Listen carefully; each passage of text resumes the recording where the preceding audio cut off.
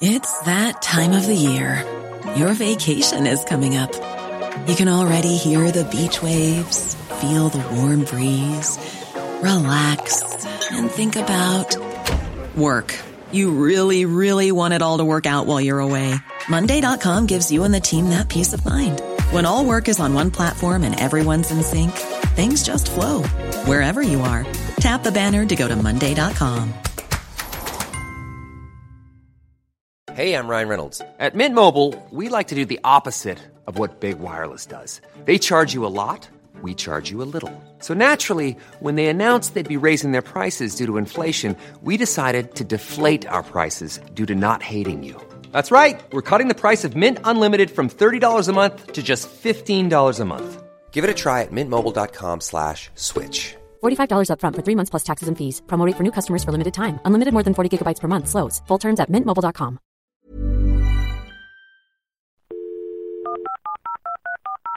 This podcast is a Royfield Brown production.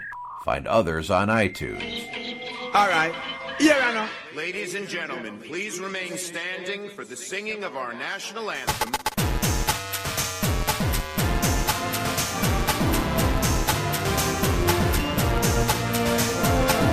He said Britain is just a small island that no one pays attention to. A former colony won the right to determine its own destiny.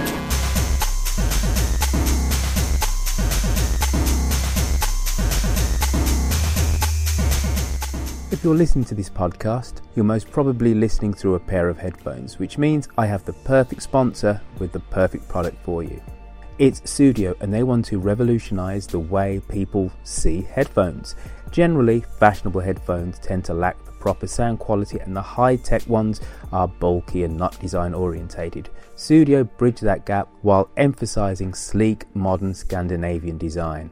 To get a 15% discount on any of their wares, go to studiosweden.com, which is spelled SUDIO Sweden.com, and simply put in the code DTD when purchasing a pair of headphones. Just before we get into this week's show, I need to remind you that we are part of the Agora Podcast Network. It's a network of some 25 independently produced podcasts. So why don't you go to agorapodcastnetwork.com and go and search out a brand new podcast for your podcasting ears. This month, our podcast of the month is Beyond the Big Screen by Stephen Guerra. So if you want to know the true stories behind your favourite movies, the real facts and the background are often much more interesting and complex than you might think. Stephen interviews people who are incredibly passionate about a specific film or a genre. There are great interviews. So why don't you take a listen to Behind the Big Screen on a podcatcher of your choice. On with the show. Hello and welcome to Mid-Atlantic, the show where we look at the news and the views from one side of the Atlantic from the perspective of the other. I'm Royfield Brown in San Francisco. Today I'm joined by Kunle Olalode from the Voice of Change in London to discuss why some ethnic minorities bucked the pollsters' predictions and were full-throated supporters of Brexit. Kunle, hello, how are you, mate? I'm fine. Hope things are pleasant where you are. It's freezing cold in London. Well, it's a little bit warmer over here, but that's not to say, and that also goes for the political temperature over here. Obviously, we're in the middle of Trump's America, so to speak, and that kind of cultural revolution that's kind of causing over here. But over in my homeland, there's somewhat of another kind of political revolution going on, and that is called Brexit. Here, look, lovely backs, England flag, 795. God bless England. Referendum I voted, we must leave. The time is very hard now. I mean, the business is going down and all these foreigners coming, they're working. But my children, they are educated, they can't get a job because all jobs foreigners is taking. Ethnicity played a crucial part in the final referendum result, with ethnic minorities generally more likely to back Remain. However, this wasn't completely uniform. In some parts of London, some Asian populations were more likely to vote Leave. Kunle, you're black, middle class, and dare I say it, part of the liberal elite. Mm-hmm. You should have voted to Remain. Why didn't you? Well, I'm black, but I actually come from a working class background. I still live in the area that I grew up in. and I went to a state school. And which is where, just so everybody gets a full picture. In South London. In fact, I went to Ernest Beving College, as it's now known as, which incidentally is the same school that Sadiq Khan, who's a family friend, went to, and also the school that David Davis, who's leading on the Brexit negotiations, went to. The vast majority of ethnic minority people in the UK politically vote left of centre. Would that be a fair summation to make? I think that is a fair summation, although that's quite fluid. As you said, it depends on which region you're looking at. Okay, but if you're going to paint with broad brushstrokes, it's a fairly safe, summation to make that whether you're of Pakistani, Indian, West Indian or African origin, generally you vote politically left of centre. So the calculus was, before the referendum poll, was that ethnic minorities would be solidly for Remain. Because again, and this isn't exactly right, but generally, at least the way the argument was framed before the referendum result, if you leant left of centre, you're more likely to vote Remain. If you're right of centre, you're more likely to leave. And obviously, there's a grey area in the middle. And obviously, what the pollsters didn't quite understand was white working class resentment. Are you with me so far? I'm with you, but I think the analysis has some caveats to add. So, for example, the further north you would go, you would probably find that you were more BME Leave voters. And even in the south, somewhere like London, 40% of the electorate still voted Leave. Many of those were from ethnic minorities. Absolutely. And that's what we want to try and dig into in our kind of conversation. But what I wanted to do, just do a very rough kind of setup as to how the pollsters, how the political establishment kind of thought this thing was, how the whole Leave, Remain argument was kind of set up, very much with conventional politics in mind. And in lots of ways, what the referendum has done is to upturn conventional British politics. And a lot of the assumptions kind of around that. And I will very clearly say, in kind of every way I played to that stereotype. I am middle class, middle-aged, Black British man from a major city, so I'm urban. I've been living from Birmingham. I've been living in London for some 20-odd years. For me, being a student of history, but also somebody who sees themselves as not only a Brummie, but English as opposed to British, urban, European, there was no other vote other than to Remain for me. What pushed you? Well, two things. I think, one, I'm a pro-European, and as well as being a Londoner and a citizen of the country, I also have worked abroad in Spain, primarily in the Catalonia region. I worked in performance arts in Barcelona for the best part of 24 odd years, and I still have very strong connections with that region. So I was able to see through the eyes of both Spanish and Catalonian people the impact that the EU was having on them economically. Devastating impact in terms of linking into the euro and the way that strangled the Spanish economy, having to more or less peg itself to the euro, and the devastation that caused in terms of unemployment. I don't massively derail you, but I know if I don't make kind of like mental check marks, I will forget points. We've never joined the euro, have we? No, they didn't. So we've never pegged our economy. So I understand that some Mediterranean countries whose economies maybe are not as robust as, let's say, Germany's or France, i.e. Greece, Portugal, Spain, they did join the euro, and then that created lots of internal kind of upheaval. But we never did we? So we never had that economic shock to deal with, unlike the Spanish. Actually, we still had the responsibility for bailing out the economies of both Spain, Greece, and to a lesser extent Portugal. Mm-hmm. So it still had an impact on the British economy. And certainly, for me, it was more a kind of, well, if this is the nature of European democracy, which is that the economies of those countries are strangled, then I need to look at this in more depth and understand not just the question of monetary integration, but also what it means in relation to political integration. So if you can imagine a situation where you've got people during the crisis of the currency in Greece and the crisis of the economy, I'm working in Spain and I'm coming backwards and forwards between London and Barcelona. And then the next thing, I'm getting phone calls from people asking me how they can transfer their money from Greece, from Spain to British banks to ensure that they don't get caught up in the kind of mess that's developing. So for me, that raised questions. Does further political integration into Europe, is that a progressive thing? I came to the conclusion that it wasn't. And though whilst I think the economic arrangements in terms of developing the common market was a positive thing, and I could see the benefits of that, the question of political integration, further political integration, is not one that I consider to be of benefit long term. And I was also mindful of the fact that as you kind of presented the scenarios at the beginning, the traditional actual position of the left and of the Labour movement was actually a Eurosceptic one.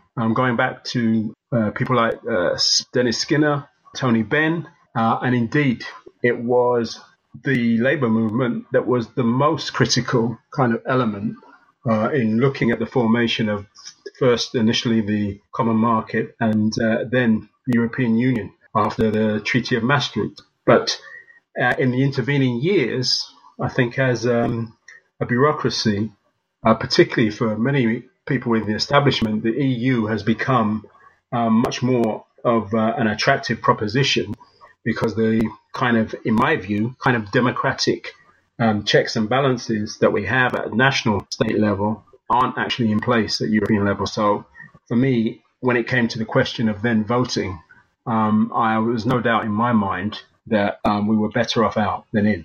So before the referendum was called by Cameron, would you put yourself down as somebody who believed in the European Union? Would that have been your position beforehand, or were you a soft UKIPper? What exactly were you before you were forced to think about this intently and then cast your ballot? I would say that I'm firmly on the radical left. I've spent 20 years of my life as both a trade union activist and as an organizer in the Labour movement. I'm afraid the kind of casual stereotype of UKIPper doesn't really work for me. And indeed, when it comes to the question of immigration, my views are quite liberal. And I'm very pro freedom of movement, which incidentally I also argued as a Leaver in favour of, which may contradict the way that you have presented the two sides of this argument. But one of the interesting things about Brexit, and I'm sure you'll appreciate this, is that the left-right split, it doesn't actually work in the context of this particular political issue. No. Broadly, it doesn't. But that's with the benefit of kind of hindsight. And I think you are completely right to remind me and the listeners that people who are anti the EU do have a very strong tradition on the left. Jeremy Corbyn, we all know, is no fervent believer in the European Union. And back in the 1970s, Tony Benn, Dennis Skinner, etc., were very much anti the EU, which was seen as a market-driven community, and they didn't believe that it would be have the best instincts of the working man. Yeah, I mean, they referred to it as a boss's club. At its core, exactly. It was a boss's cabal, so to speak. However, one of the things which the European Union has done is enshrine workers' rights. There's various directives, etc. And generally, at least the centre to the right of the Labour Party has become a strong backer of the European Union in the intervening time. But I think it's kind of quite interesting for me what you were saying specifically around immigration, because I believe that fundamentally the vote to leave was really one around immigration, specifically when you're looking at all that talk of, oh my gosh, all these brown people, all these Muslims, all these Turks are going to be able to run rampage all over Europe. They're going to be knocking on the doors of Britain. There was Boris Johnson talking about Obama's half Kenyan ancestry, Nigel Farage and UKIP's Breaking Point poster. How comfortable were you that some of the key advocates for Leave were banging that racist, xenophobic drum? I didn't see that as being a problem that was insoluble. The issue of immigration has been taken, in my view, as a reactionary issue by both Leave and Remain sides for probably the last 20, 30 years. So, for example, Theresa May, who was one of the leading proponents of the Remain side, was also the same person who, as Home Secretary, mobilized the white vans asking immigrants to leave the country. A shocking episode, which I know that many of the anti-racist organizations and individuals that I work with were completely appalled by. And yet she was at the forefront of the Remain campaign. Similarly, David Cameron began to backtrack on the immigration issue and concede increasingly that it was a problem and that what we needed to do was to reduce the numbers. And likewise, even Corbyn now has gone out on record and saying that the immigration issue needs to be looked at in a different way, even by a left of centre Labour Party. So I think what I was more perplexed by was the confusion. I certainly think that immigration was an issue, but as various studies have indicated, it was not the only issue. And also the way that people understood the immigration issue, they forgot that actually there were two dimensions to it: non-EU immigration and EU immigration. So, for example, the restaurateurs associations in Bradford, which came out in favour of the Leave vote, came out because of the problems they are having getting waiters and workers into the country, because they know that there's a two-tier system of immigration that operates, which favours EU citizens. So that's an aspect of this that you rarely actually saw in the debates on TV, on radio, because it didn't fit with the stereotype that was developed in terms of the two sides. So it's actually a much more complex question when you drill down into it as to why people voted Leave. But Kunle, how comfortable did you feel the fact that you knew that many of those people who were fervent, are just anti-immigration full stop, they made little or no distinction between a white Polish plumber and somebody from the Indian subcontinent? As far as they're concerned, there was an element of immigration is undermining Britain as we understand it and British values. So how comfortable were you lining up with people who you knew that really, when they were talking about immigration, they weren't making that distinction that you are, or the Indian Restaurateurs Association up in Bradford were? It's a case of you people are not British, you're not English. No, I don't think that they even saw it that way. 30% of BME people actually voted Leave. And if you were going to the debates that I went to and talking to black people, you would see that the issue of access to the job market, the question of housing and resources were the things that people were talking about. And you asked me, let me finish. Was this really just let me finish answering your question. How comfortable I was in the debates that I went to, I always made it clear on the question of immigration. I actually wanted and advocated an equalisation in terms of the rights of non-EU migrants and EU migrants. And that's why also, for me, you could not actually bring that about whilst remaining in the EU. So it was a slam dunk as far as I was concerned. All right. So for you, there was an economic argument to do with balance of transfer payments to Mediterranean economies that maybe couldn't really suffer the global downturn as well as the Northern. But essentially, I'm talking about sovereignty, and then. But I'm trying to talk about it in a way that's graphic rather than just asserted. Okay, well, I'm trying to pick through the individual points, and then you have issues around immigration, of which you've carefully kind of explained and explored. You've now kind of somewhat preempted me that for some Brexiteers, let's say your Rees-Moggs, etc., this is a key issue around sovereignty. But today is, in fact, celebrating one of the days that will go down in the annals of British history. Yeah. There are many years in British history that we can call to mind, be it 1066 or 1215, or how many do you want? 1346, 1485, 1509, 1588, 1649. These are great and famous years. But it is very, very rare. It is very rare that specific days are commemorated, as I think the 23rd of June 2016 will be commemorated.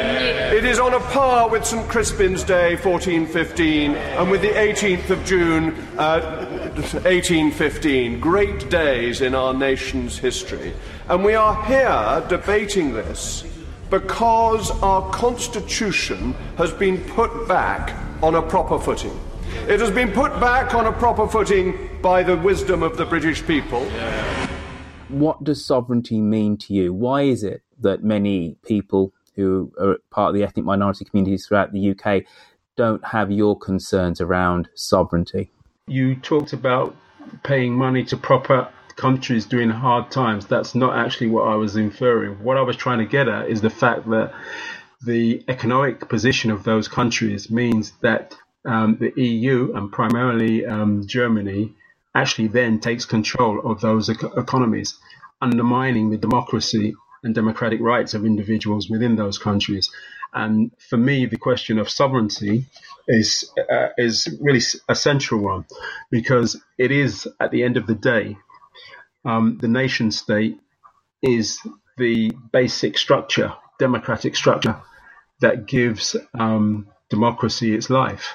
And the situation with the EU, I believe in, as I said at the beginning, further political integration is not the way to go, because I believe that not only undermines local democracy, but it also undermines it at the level of the nation state.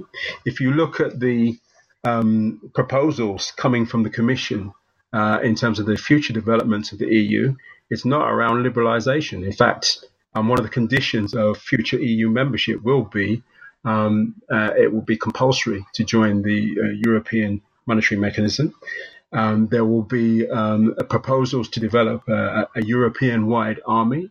There are proposals that, in effect, essentially undermine what I consider to be the basic unit of democracy, which is the nation state. So, again, that's one of the other things that I think we need to consider quite seriously in this debate.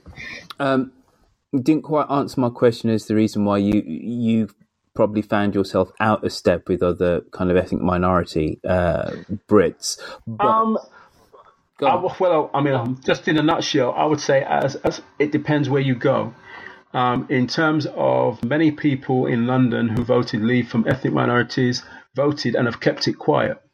And the reason being is that when politics becomes a cultural phenomenon rather than a political phenomenon, it's about association. So, for example, you've asked me several questions about the far right and their inclination to vote Leave.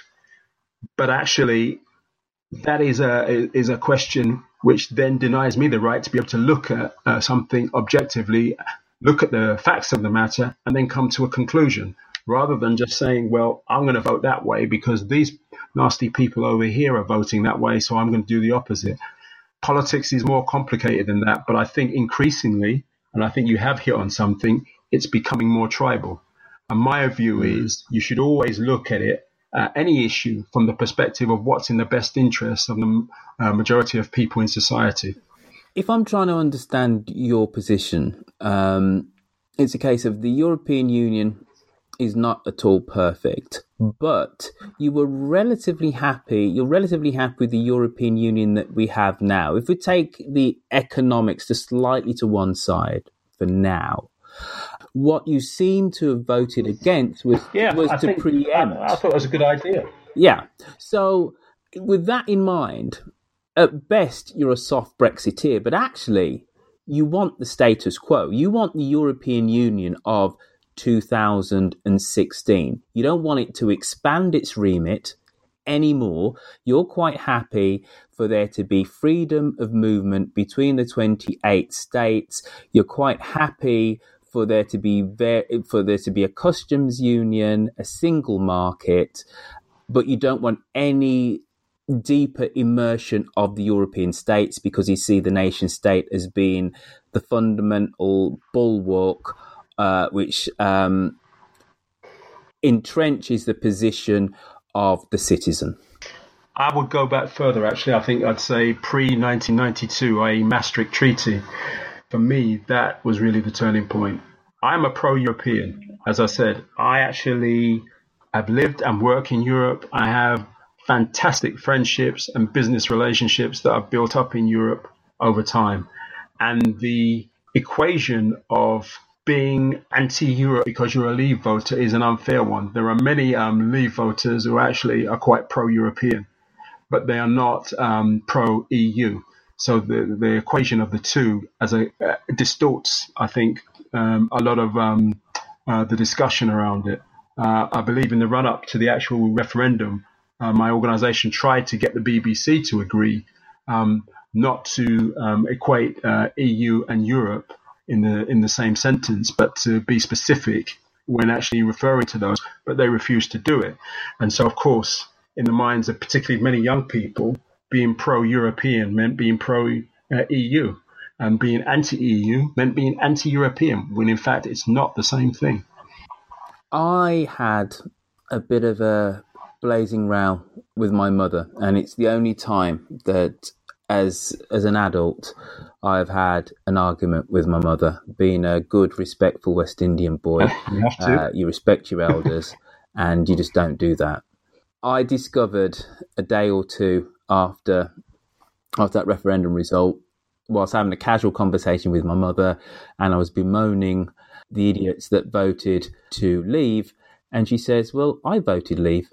And I was absolutely dumbfounded. So we had an argument which, let's say a conversation, which then became an argument, which went on the lines of my mother saying things like, there are too many Poles in the country, which I just could not believe what I was hearing. And I had to remind her that some 50, 60 years before, people would have been saying the same about her being Jamaican, too many Jamaicans in the country. She said, they're using our National Health Service. And I said, no, Mom, they're propping it up. I think you'll find that new immigrants into the country are underrepresented in terms of social benefits and the welfare state and using the NHS. Every survey and statistic tells you that. I just could not believe the arguments. But one thing my mother did say, which I think you said at the very start, she said this. She said, the reason why I voted leave was also because there are no jobs in Birmingham for my kids, meaning my brother and myself, both of us, which had left Birmingham, me some 20, 30 years ago, to go to London, and my brother much more recently. And I said, we are doing fine. But actually, when I sat down and the blood had stopped pumping through my veins, and I was a bit calmer afterwards, and I put the phone down, I realised that what my mother was really talking about was she was arguing against a level of globalisation, I'm going to put globalisation to one side, centralisation of the English state, whereby some 30% of our GDP comes out of London and the southeast. All of our institutions are based in London, whether it's the BBC, which I know has a bit of it now in Salford, but let's say the BBC, through to every economic powerful industry is centred in the southeast and London.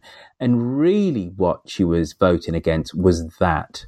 When my mother came to Birmingham in the early 1960s, the GDP of Birmingham was higher than London. which is something which, even when I say this, even though I know it to be fact, it feels untrue. That England was a much more balanced country economically until the late 70s and the early 80s and financial deregulation. Isn't that really what a lot of this vote for leave was about outside of London? And you're right, some 40% of people in London still voted to leave. But if you don't look at the statistics and you look at the narrative which had been painted since that referendum, you'd think London was 100% Remain. All the cities, with the exception of Birmingham, were maybe like 80% Remain, and then everywhere else was solidly pro-Leave. And it's much more complex than that. But I think at the heart of it, isn't that really, I think my mother put a finger on it, people were voting against the current status quo. And because it wasn't a party political vote, many more people could stick their finger up to the system. And that's really why we've ended up where we are. Well, I said at the beginning that it's more complex than just simply looking at the immigration issue. And indeed, many of those areas outside of London that were the most pronounced Leave areas actually had very few migrants, interestingly enough. You can read the study done by, I think it's Huddersfield University on this, which is really interesting. And I do think there was an element of people saying, we'll stick two fingers up at that lot who have been talking and talking for years, but never done anything for us. And I do think it's not a phenomenon that's specific to the UK, but I think this is something that we've seen in America and even in other parts of Europe, in France, and even Angela Merkel herself is suffering from what you could term the end of the old order in terms of established political parties finding it difficult to guarantee the constituencies that they previously relied on. So, for example, even Corbyn and Momentum is part of that shift. And I was saying to people before the general election in England, as everybody was throwing heaps of dung on Corbyn's head, I said he's going to do much better than people think, and he's going to shock people. And sure enough, Theresa May very overconfidently went to an election and found herself having her majority reduced. And I think we are going through a period politically which is very fluid, in which the parties, the outsider parties, can disrupt the established order. And as I said, I think you're actually spot on. And the referendum was an opportunity. It was a very simple question. You're either for or against, in or out. People weren't voting, given the option of, I'm a leaver, but I really want reform. That wasn't on the ballot sheet. And so a lot of resentment and I think anger was also bound up in that referendum result. And that's continued, I think. And we can see that even in France, politically, things have become much more volatile. Pollsters and political scientists are scratching their heads because they can no longer anticipate and predict with any degree of certainty what the outcome is going to be around any political election. All right, before we maybe investigate France and Germany under Merkel, you talked about outside of political parties. Before we went on mic, you said that you're in a minority of one in your wider family, so you're somewhat of an outsider. Can you give us a flavour as to some of the conversations that maybe you had with family members about the reason why you voted the way that you did? I think that the discussion went along the lines of, I don't want to be associated with people like UKIP or the far right. And I said, politics isn't just about, culture. It's about looking at the arguments and coming to a conclusion. But even, organizations like Operation Black Vote, who had, they also ran a poster campaign. One of an Asian woman on one side of a seesaw, and on the other side, a guy who looked like a skinhead from a far right group. And so very much in terms of the way that the debate in the run-up to the referendum was polarized was between those two extremes. You were either, if you voted, the suggestion being that if you voted Leave, you were some kind of right-wing backwardsman, and if you voted Remain, you were a left-leaning liberal type who was okay. Of course, for people like Dennis Skinner and other left-leaners who had been critics of the EU, so for example, the RMT trade union supported the Leave position, as did the Fire Brigade. You never heard their voices in any of this. So that polarization was a false one, which is why many of the pollsters were shocked by the Leave vote. Interestingly enough, I don't believe, for example, even the key figures in the Leave campaign, like Boris Johnson, actually thought that the vote was going to be won. I think that many of them assumed that they'd wake up the next day and everything would be as it was. But the great British electorate decided otherwise. When you're ready to pop the question, the last thing you want to do is second-guess the ring. At BlueNile.com, you can design a one-of-a-kind ring with the ease and convenience of shopping online. Choose your diamond and setting. When you find the one, you'll get it delivered right to your door. Go to BlueNile.com and use promo code LISTEN to get $50 off your purchase of $500 or more. That's code LISTEN at BlueNile.com for $50 off your purchase. BlueNile.com, code LISTEN. Burrow is a furniture company known for timeless design and thoughtful construction, and free shipping, and that extends to their outdoor collection. Their outdoor furniture is built to withstand the elements, featuring rust-proof stainless steel hardware, weather-ready teak, and quick-dry foam cushions. For Memorial Day, get 15% off your Burrow purchase at burrow.com/ACAST, and up to 25% off outdoor. That's up to 25% off outdoor furniture at burrow.com/ACAST. Hey, it's Danny Pellegrino from Everything Iconic. Ready to upgrade your style game without blowing your budget? Check out Quince. They've got all the good stuff, shirts and polos, activewear, and fine leather goods, all at 50 to 80% less than other high-end brands. And the best part? They're all about safe, ethical, and responsible manufacturing. Get that luxury vibe without the luxury price tag. Hit up quince.com/upgrade for free shipping and 365-day returns on your next order. That's quince.com/upgrade.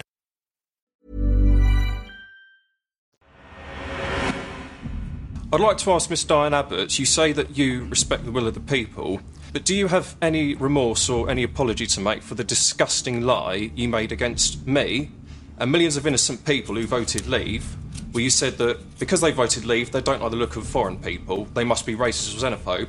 I voted to leave the European Union. That was on the ballot paper. It was not because of the colour of somebody's skin or their ethnicity or where they come from. It was to leave the European Union, and you have caused so much distress and hurt to me. All right. It's a disgrace.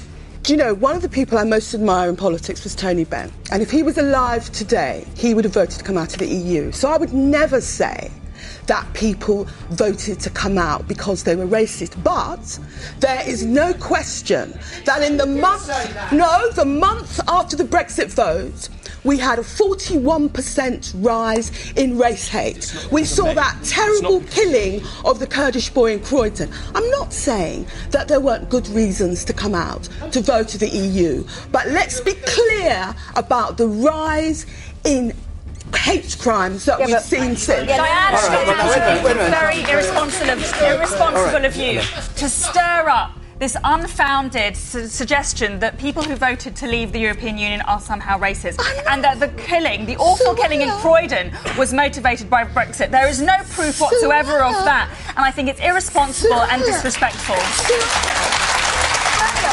You're not listening to me. I would never say that people like Tony Benn were racist, and it's not me saying there was a 41% rise in hate crime. It was the Metropolitan Police. Do you think they're stirring up hatred? You said that I forget exactly the words. So I was following what you were saying, but the point you're trying to make is that it wasn't as simple as the Asian woman on the seesaw with the skinhead, But racist abuse, racist attacks, racist vitriol language has increased. No one is denying that it hasn't since that vote on June 23rd in 2016. So that was definitely part of the calculus for some people, wasn't it? I think you have to get a clear perspective on this. Certainly, in the aftermath of the election result, some of the kind of backwards men felt a bit emboldened by some of the nationalist rhetoric and said some pretty stupid and did some pretty stupid things. But let's not forget, only a few months before that, London elected its first Muslim mayor. So, I work around anti-racist campaigns all the time. And the idea that society in general has become more racist is not one that it's not a view that I share. In fact, if anything, I think things are getting better. But the issue of race, certainly, I mean, I've done so many interviews in the last 3 days alone, everything from looking at the comments of UKIP leader's girlfriend to the hoodie issue in South Africa and in America around H&M. Certainly with the remarks coming from the American president in relation to African countries, I'm not surprised that anybody would probably be getting the impression that, my God, we're in some kind of racist storm at the moment. But I think generally, if I'm looking at the UK, race relations over the last 30 years, without a doubt, have improved. But I think there are still some issues that still need to be resolved. Where there haven't been improvements in particular is around the employment and job market. But we don't talk about those things so much. I think it's a difficult time for people who actually want to be optimistic. I think if you were looking at, as I say, just the last 2 weeks. Is it? Because I read constantly, I hear constantly that Leavers are calling us Remainers, Remoaners, and saying that the future is absolutely bright and it is optimistic. Interestingly enough, I mean, going back to the issue of race, one of the great things about Brexit was that it reinvigorated politics. And straight after the vote, membership and recruitment of political parties actually increased. So the Labour Party membership went up, Tory Party membership went up, Lib Dem membership went up. The one party where membership actually declined was UKIP. So if society is becoming more racist, surely that situation should have been reversed. You would have seen those other parties' membership going into decline and UKIP's membership exploding. It didn't happen. But surely UKIP's raison d'etre was to get us out of the European Union. If we hold a referendum which says we're getting out of the European Union, then the political establishment says we're getting out of the European Union. There is no role for UKIP. UKIP has then rolled back into maybe 2/3 the Tory party, 1/3 the Labour Party. Well, if you think just winning the vote around the referendum was going to get us out, that's a very naive view. I mean, I remember the day after the result came out, people were coming into my office congratulating me. I looked at them in the eye and said, well, congratulations about what? Nothing's happened yet. And my view at that time was, if you think that the establishment are going to allow this removal from the EU to happen smoothly, you've got another thing coming. And I was actually more fearful that the actual vote will be overturned. And that's still my view. Kunle Olayode, thank you for coming on to Mid-Atlantic to have an honest and impassioned discussion about Brexit and where thank you. It's been nice brilliant chatting to you, mate. And even though you're wrong, right, I think it's... Well, obviously 52% of the vote say I'm right. Here's the thing, Kunle. If that vote was run again tomorrow, what do you think the result would be? I think the Leave vote would actually be larger. When I did a debate at Europa House with all the organizations, the pro-European organizations, and I said that the result was going to be 55% to 45% leave, people gasped in the audience. They did not believe it. I was only out by 2%. And that what that indicates is how out of touch many political organizations are with actually how disgruntled people are in the wider country. But I think we've both agreed, though, that what they're disgruntled about are things which are not specifically to do with the European Union. There is an issue around immigration, and you know and I know that Tony Blair took a decision in the early 2000s to open up the UK to Eastern European immigration before the other major Western European countries did. So there is a lever within the mechanism of open borders to still restrict immigration from EU countries. We just chose not to use it, number one. Number two, that the immigration debate, for some older Brits anyway, it's semantics, whether it's Eastern European immigration or whether it's ex-Commonwealth countries and immigration. The one thing which I was always noted in London, no one ever called an American an immigrant. There always were an expat. Mm-hmm. So there are lines of cultural difference. No Indian person of Indian extraction working in London or in Britain is ever an expat. They're always an immigrant, or they're second or third generation. Yep. So there's that. Then what a lot of people, let's say in Sunderland, in Hull, in Immingham, those types of places which have been blighted by the post-industrial British economy, really what they were voting against was extra perceived marginalisation, whether it was cultural, whether it was immigration, but really it was economic. So really, the issue of voting for Brexit, as you rightly said at the start, is a very complex one. But really, people were not voting against the European Union. What they were voting against was post-industrial Britain and the way that economically it's disadvantaged every other region of England other than the southeast and London. But I think that there's also an issue of a democratic deficit, which we probably haven't touched on in the discussion, in relation to both the EU and, I would say, Britain.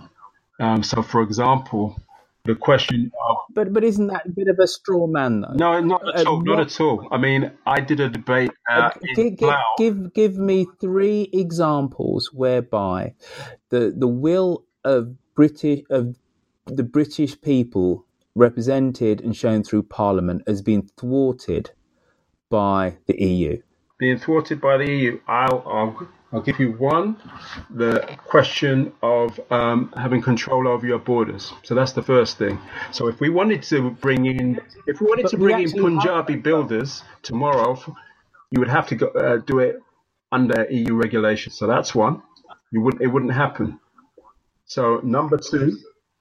Are you seriously telling me that Jacob Rees-Mogg would rather we had Punjabi builders or plumbers as opposed to any other? I can't speak for Is that really Rees-Mogg. I can only speak in general terms on this, but that is a fact, and the EU regulates immigration. What I've been saying, trying to, I suppose, get people to understand is that an immigration policy which is controlled by a nation state is inherently going to be more progressive than being dictated to by a quasi-union.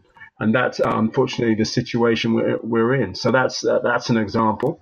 The question of how we actually trade, and in terms of trying to establish better trade agreements with Africa, India, and places of new growth, places where there are relations that people are wanting to establish, is also regulated through the EU, which is why the issue of the single market and the customs union is being discussed so vociferously at the moment. But absolutely. But before that referendum, with the exception of Nigel Farage, and he was really clear.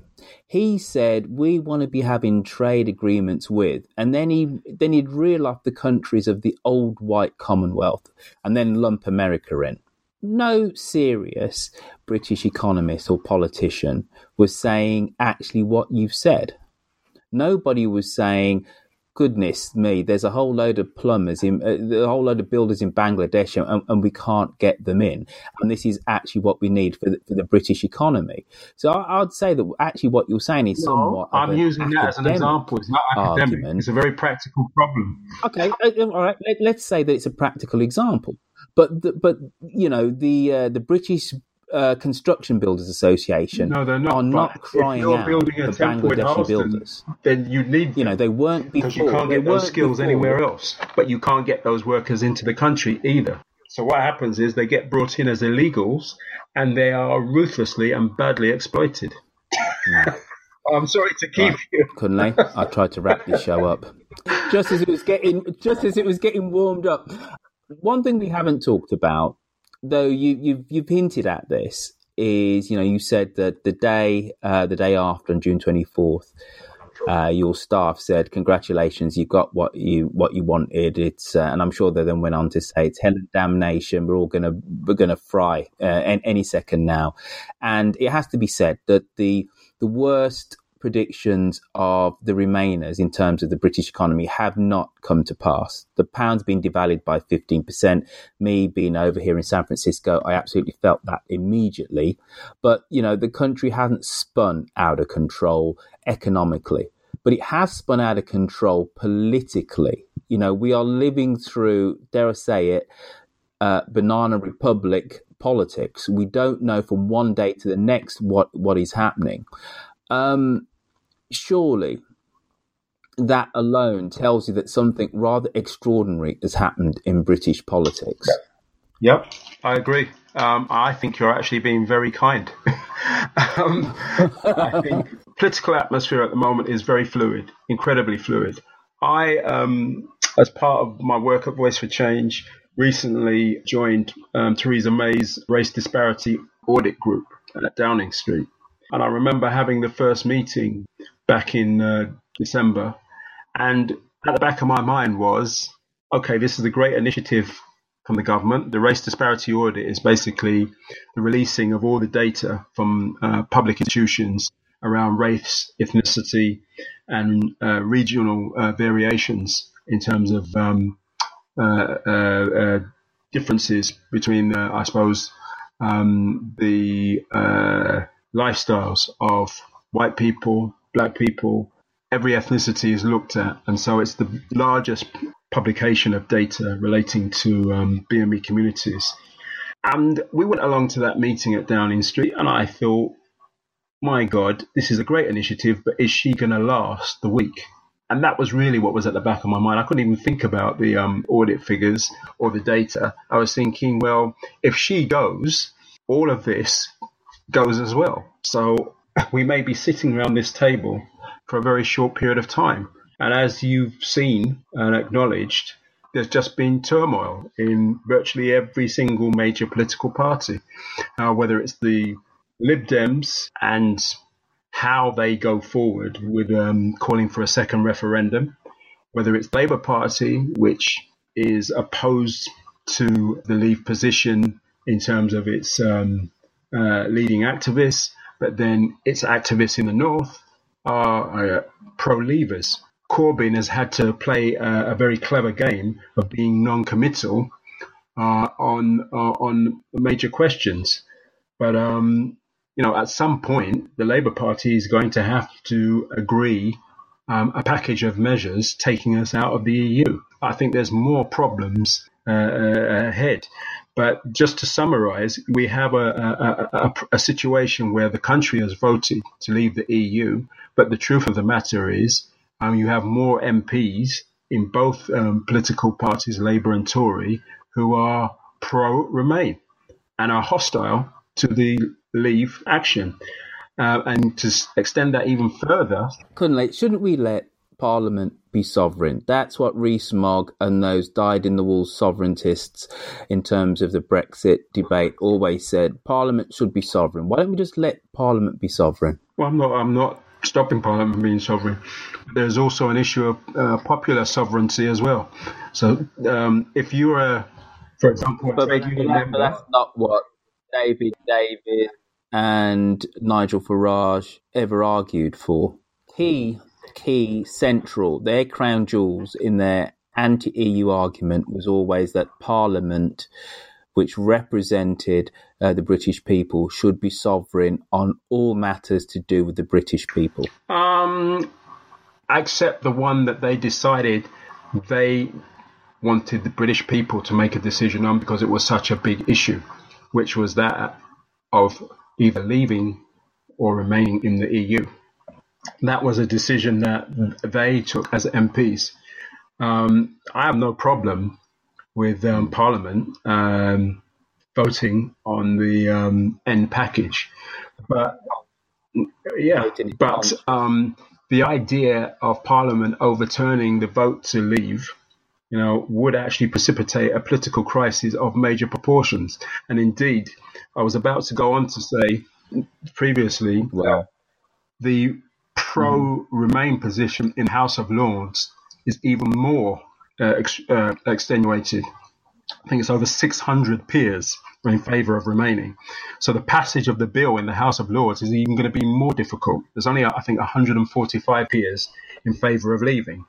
So we may even see at the end of this process the abolition of the House of Lords for good, which is something that, people have talked about.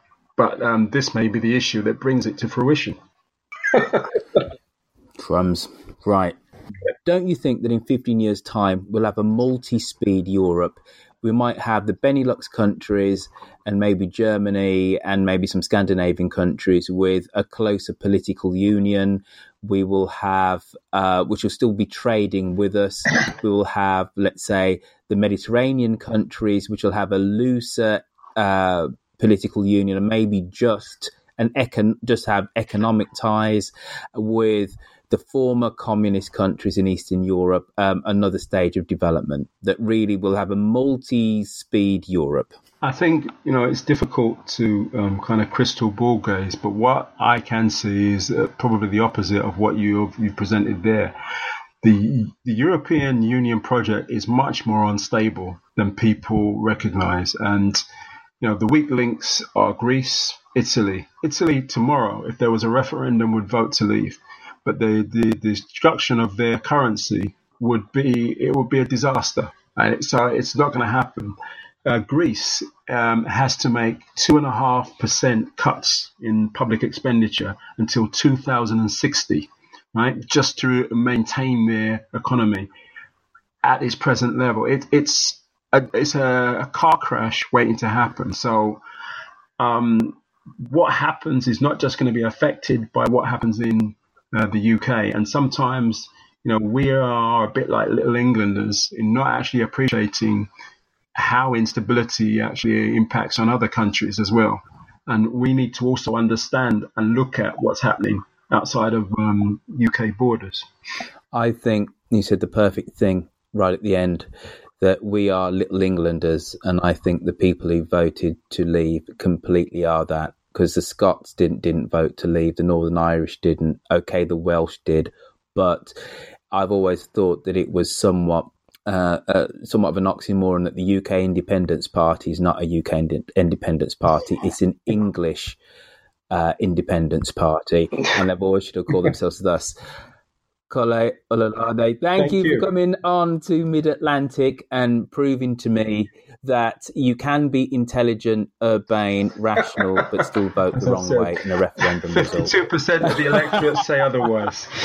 We didn't even talk about the £250 million a week that we're going to be put towards the NHS. Dare I say, a lot of those elderly voters. It's going up all the time. Exactly. A lot of those elderly voters. That's the thing that swung it for them. My mother being one.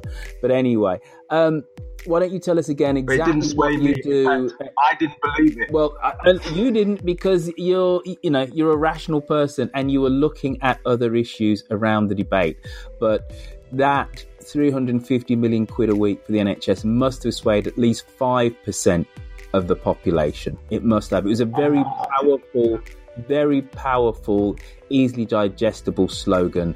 It was a slogan of evil genius. Go. Be honest. I'll be honest with you. I spoke to Leavers and Remainers at the time, and nobody believed it. I did debates in Bristol, in Slough, in Leeds, and everybody said that this was basically politicking.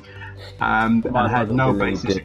My mother believed it. She said, "Great." Instead of giving all those money to the Bulgarians and whatever, my mother literally said that. So, but you as an intelligent person know that NHS expenditure is not ring fenced. So there's no guarantee that money, even if it appears, is going to go into the NHS. Listen, that wasn't going to sway me either way, But I'm just saying that in terms of, if you were to ask the average Brit today, give me one slogan from that referendum, I'm telling you, 6 out of 10 would go 350 million quid on the side of that bus to the NHS. Whether they believed it or not, it's what stuck in their minds. And anecdotally, if my mother, who is actually attuned to politics, not to the extent that I am, admittedly, but she could tell you who the Home Secretary is, and she does know the Secretary of State for Health. She can tell you those things. She thought that money was going to the NHS. Now, sir, for the third time, we're trying to wrap this show up. Right. You work for Voice of Change. Why don't you tell us about a little bit of work that your organisation does, sir? Okay, just very quickly. Voice for Change is a membership organisation made up of over 400 black and minority ethnic organisations spread across England. So we cover everything from education to social enterprise, sports, but one of our central functions is to act as a mouthpiece between the voluntary sector and central government and other policymakers. So we also sit on a number of government bodies. So at the moment, I'm with the Minister for Constitution, Chris Skidmore's Democracy Council, who are overseeing the commemoration of the Representation of the People's Act, which of course gave women the right to vote, which no doubt you've been following and we'll hear a lot more about come February and June. Fantastic. And so why don't you give us the web address and all the social links for Voice for Change? It's www.voice4 as in the number change-england.co.uk, and we're on Facebook.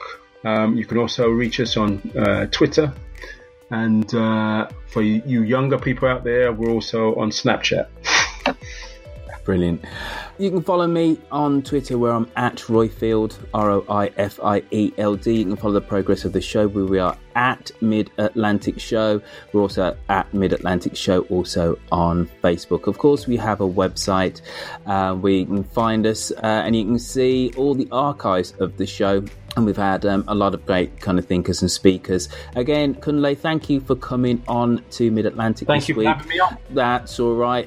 Don't forget, folks, we are the bastion of the Opinco, left of centre, do good to people because it's the right thing to do, political thought for both sides of the channel. This week, we've put out a lot of shows.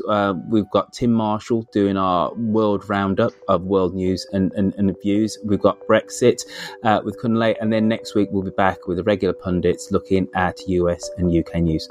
See you all again soon.